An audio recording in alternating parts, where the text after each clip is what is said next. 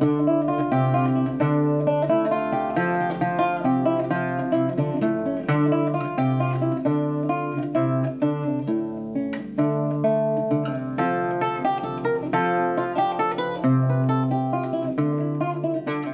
I'm Peter Adamson, and you're listening to the History of Philosophy podcast, brought to you with the support of the Philosophy Department at King's College London and the LMU in Munich, online at historyofphilosophy.net.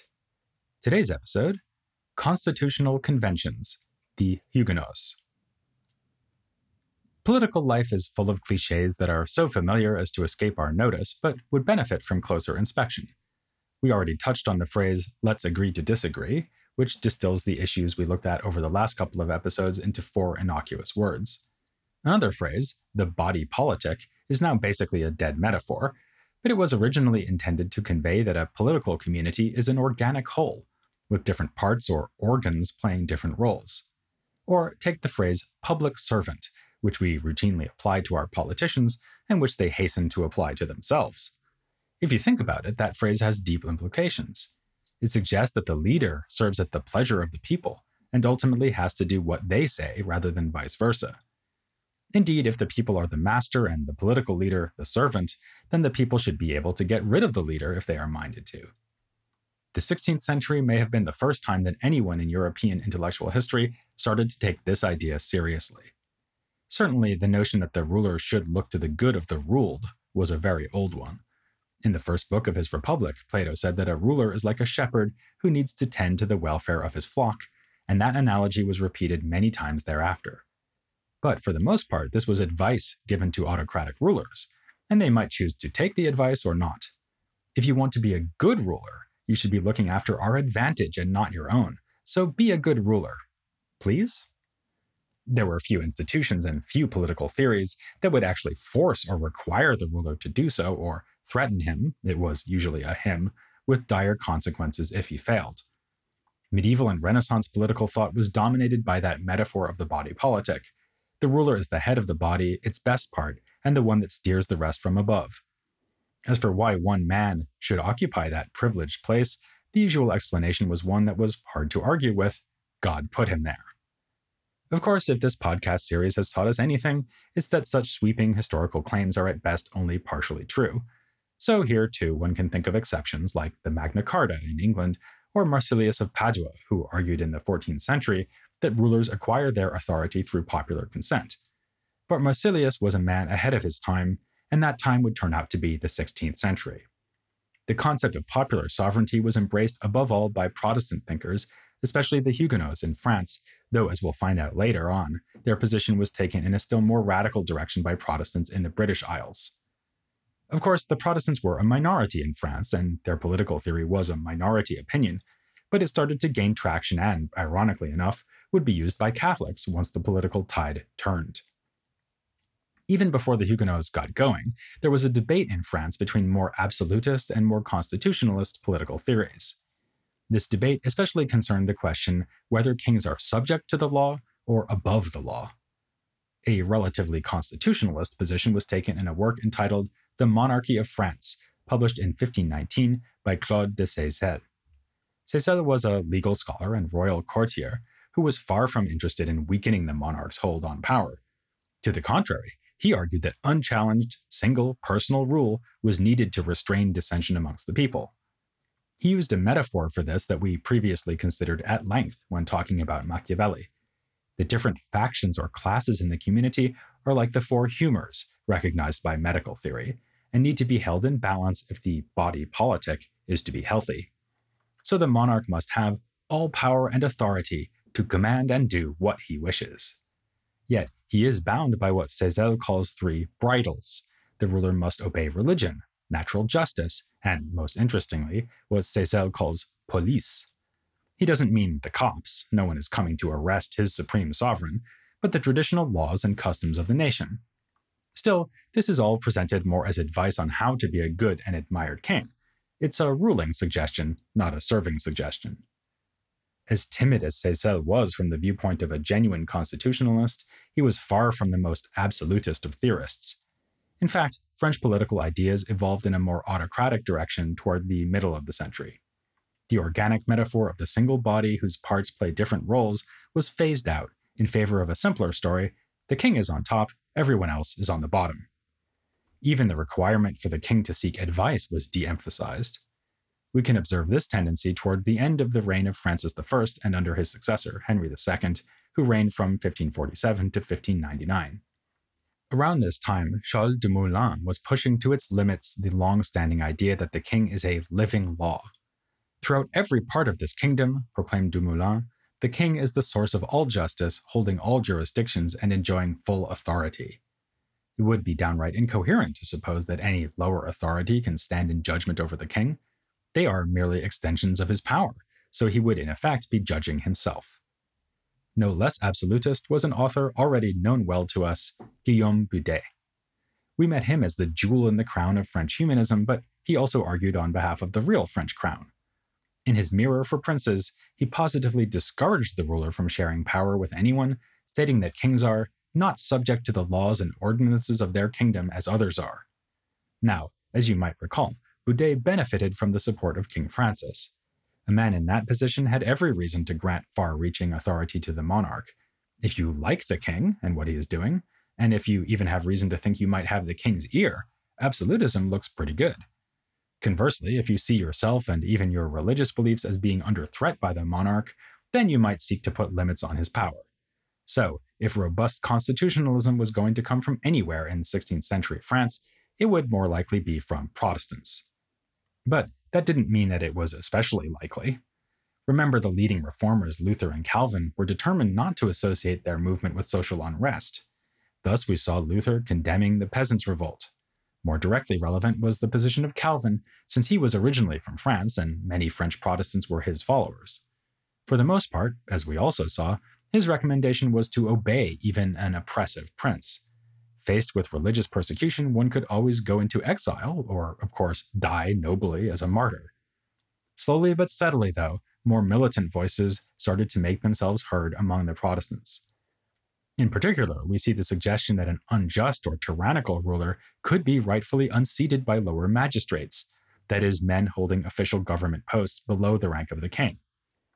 An early example would be the Confession, written by the Lutherans of Magdeburg in Saxony, which stated that, if the high authority does not desist from eradicating true doctrine and true worship of God, then the lower magistracy is required by God's divine command to attempt to stand up to such superiors as far as possible. What arguments could be used to support this more confrontational position?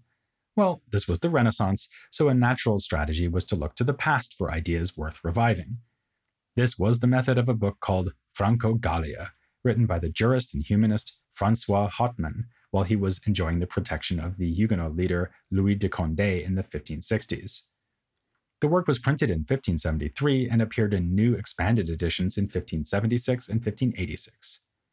The application of history to present concerns was typical of humanism, of course. A few names that leap to mind here might be Bruni and Machiavelli in Italy, or Lipsius in the Low Countries.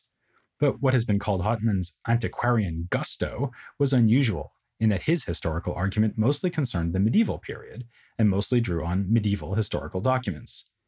He focused on the peoples who lived in the French territories in former times, namely Franks and Gauls, hence the title of his treatise, Franco-Gallia. His aim was to show that, as far back as the Gauls of antiquity, these peoples abhorred kingly rule, as he puts it. They were so concerned to avoid falling under tyranny that they tightly constrained the powers of the king. Toward this end, two policies were especially key, and on Hautman's telling, both were consistently followed in Franco-Gallic history. First, the throne was not simply passed on to the king's family by inheritance. Rather, kings were elected by the people, who could also depose kings who abused their power. Second, the kings were advised by a council representing the interests of the people. Actually, more than advised, the kings were actually bound to seek the approval of the council when it came to such important matters as warfare and legislation. Hautman cites Julius Caesar to show that the council already existed in his day, and stresses the longevity of the institution through the Merovingian, Carolingian, and Capetian dynasties. Even Charlemagne, whose name literally means Charles the Great, was not so great that he could operate independently of the council. He was, claims Hautman, unable to deprive the Franks of their pristine right and liberty nor did he ever undertake any matter of importance without first obtaining the view of the people and the authority of the nobility. Notice here that, like Machiavelli, Ottman takes account of the complexity of the body politic, dividing it into the general population and the nobles. Actually, his usual analysis, which will remain standard right up to the time of the French Revolution, recognizes three orders or estates. The nobility are at the top, the farmers and tradesmen at the bottom, and in between there's a middle class of lawyers, merchants, and the like, though this middle group is sometimes identified with the clergy. Ottman follows ancient political theorists, including Aristotle, by arguing that the best constitution allows all three estates to have input into decision-making, in a kind of compromise between monarchy, aristocracy, and democracy. He paints a harmonious picture of the resulting polity. A multitude of men ought not to be governed by one of their own number, who sees less than others do when taken together, but rather by proven men of excellence, selected with the consent of all, who act by combined advice as if they possessed one mind composed from many. That pious hope that rulers should be like good shepherds, looking to benefit their subjects rather than themselves, would actually be enforced in Ottman's ideal state. He never tires of quoting the motto, Salus populi suprema lex esto, meaning, let the welfare of the people be the supreme law. Ottman's approach was, as I say, that of a historian. Indeed, he remarked of his own work, it is a historical book, the history of a fact. And he was at pains to show himself to be a fair-minded and critical researcher. After presenting evidence for something that would be quite convenient for his thesis, namely that some early French kings were rather reluctant to use their power, he admits that this could be a fiction perpetrated by their successors to make the kings in question look weak.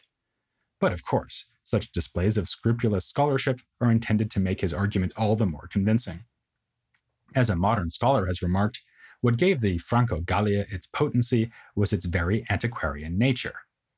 Many were not convinced, though. One of our former interview guests, Quentin Skinner, has remarked that the Franco-Gallia displays more than a touch of tendentious scholarship, and critics of Ottman like Antoine Matarel were thus able to point to distortions and omissions in his presentation of the historical record.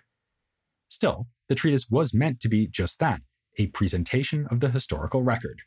Its clear message remained implicit, namely that the ills of 16th century France resulted from breaking with Franco-Gallic tradition from a culture in which the conventions had always been constitutional.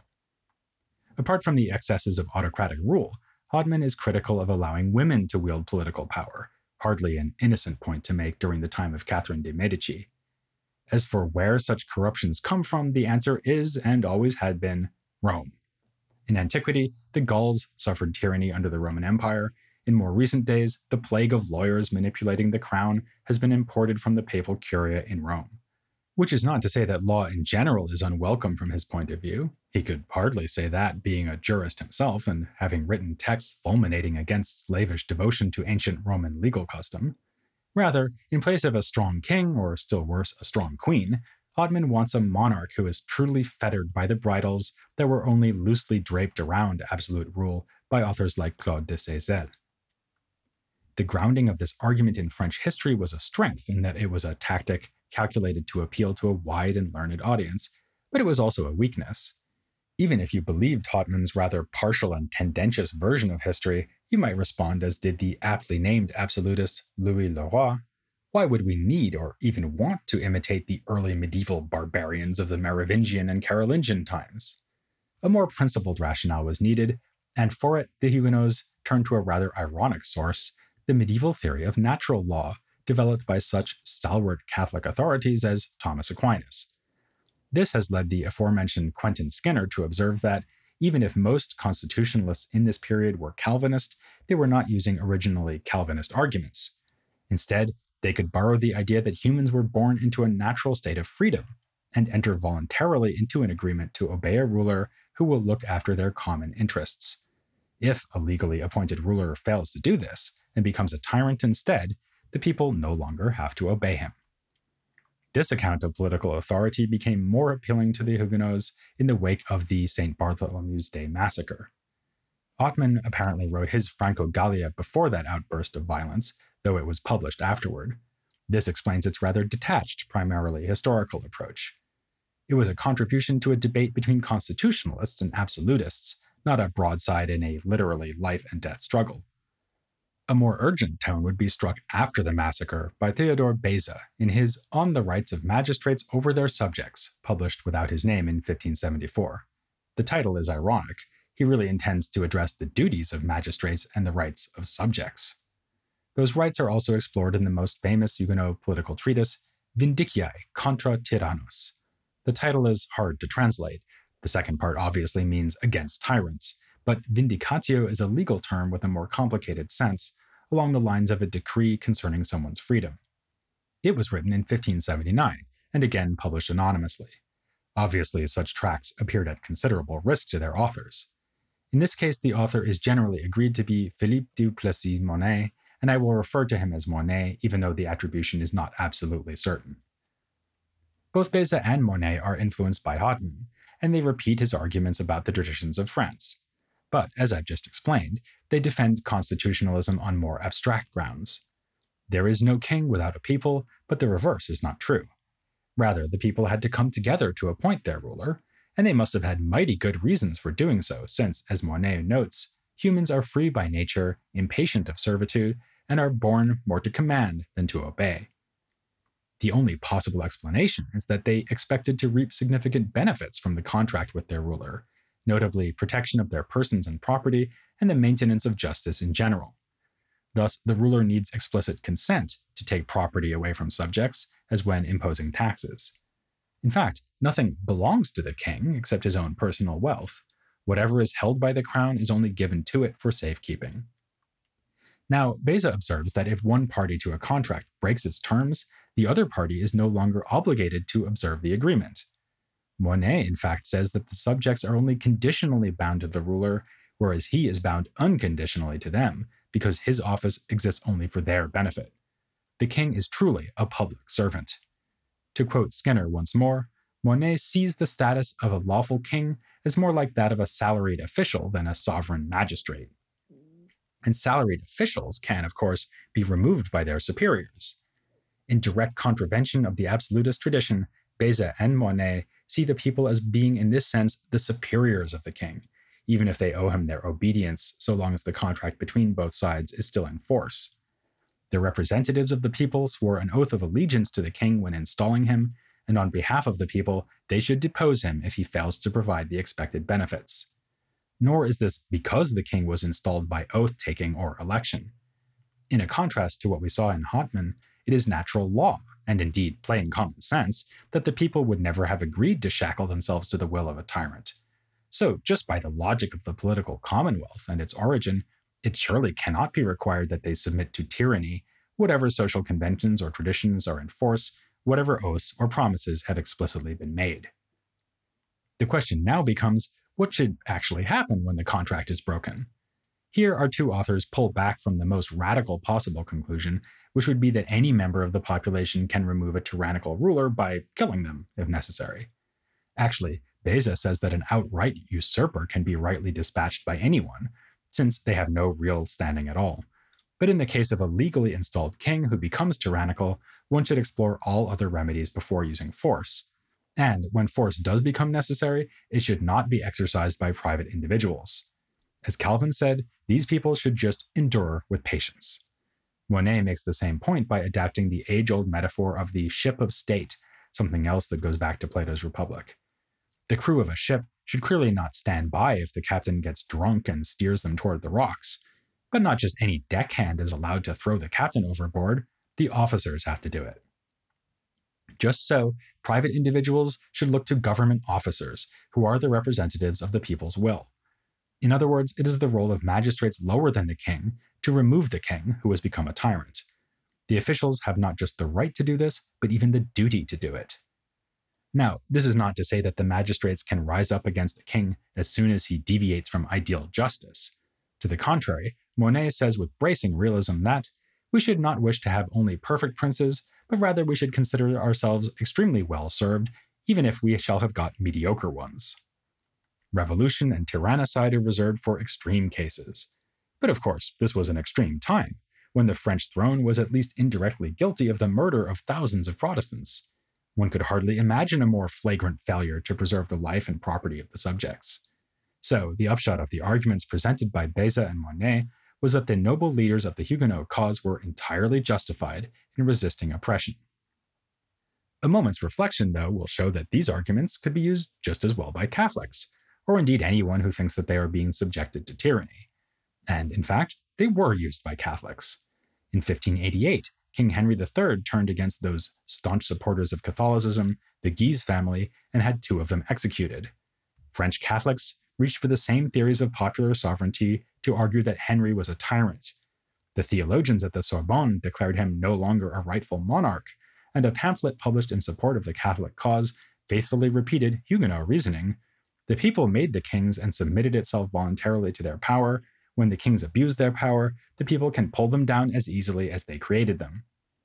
Again, it seems that sympathy for absolutism lasted only as long as agreement with the policies of the supposedly absolute monarch.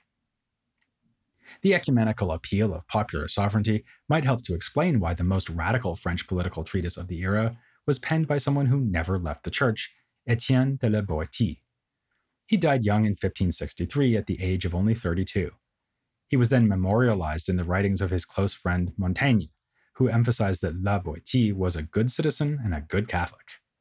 Montaigne was moved to these apologetic remarks by an extraordinary work that La Boétie had written when he was barely an adult. It was called On Voluntary Servitude, and its paradoxical title already reveals quite a lot about its contents. La Boétie was deeply puzzled by the fact that people do the very thing that was emphasized by constitutionalists like Othman, Beza, and Monet. They willingly place themselves under the authority of another man.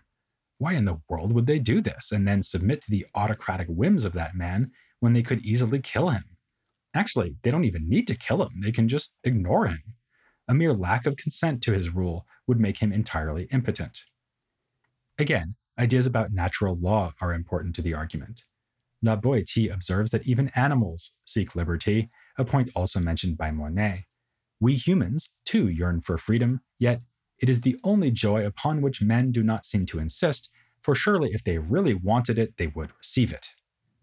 La Boétie sets out to understand this perverse state of affairs. He notes that people forget their freedom once they have been subjected to servitude. They just get used to being oppressed, like someone who has gradually accustomed themselves to drink a poison without dying from it. Consider the Romans, says La Boétie, who were so bamboozled by bread and circuses that the most intelligent and understanding among them would not have quit his soup bowl to recover the liberty of the Republic of Plato. Moreover, rulers use a kind of pyramid scheme to dominate the whole society. Directly below the monarch are perhaps 6 direct advisors, powerful men who each have 600 clients, and those clients may have yet further underlings.